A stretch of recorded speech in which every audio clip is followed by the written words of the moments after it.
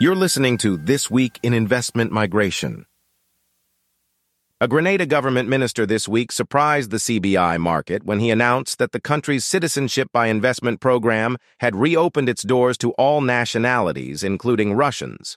The move would have marked the government's fourth shift in policy on the matter in under 2 years. It swiftly became clear, however, that the minister had spoken out of turn.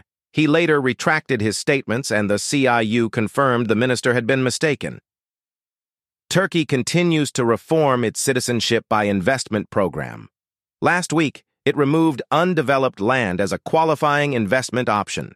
Amid rumors of more program modifications and developments, including a potential increase in the minimum investment requirement to $600,000, Siren Chen's article traces the recent history of changes to the Turkish CIP. The 2024 CBI Transparency Index, published this week, reveals that CBI programs have become less, not more, transparent since the index was first introduced in 2022.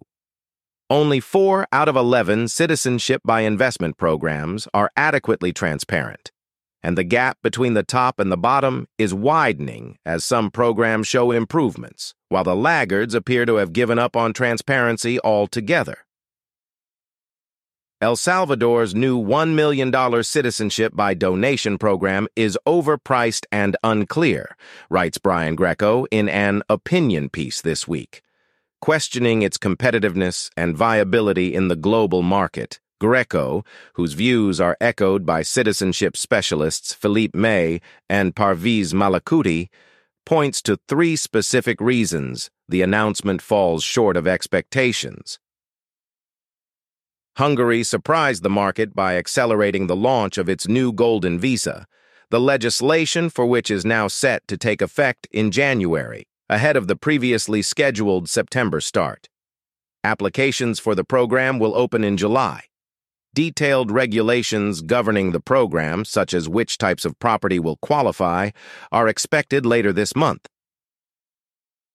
In a startling development in the Caribbean, the proprietor of a Dominica CBI-approved property, along with an alleged accomplice from Florida, has been charged with the double murder of neighboring resort owners from Quebec. The motive for the murders, say prosecutors, may have been a dispute over an access road that crosses both properties. The suspects will remain in custody until they're due in court in March, where they face a potential death penalty. Thank you for listening.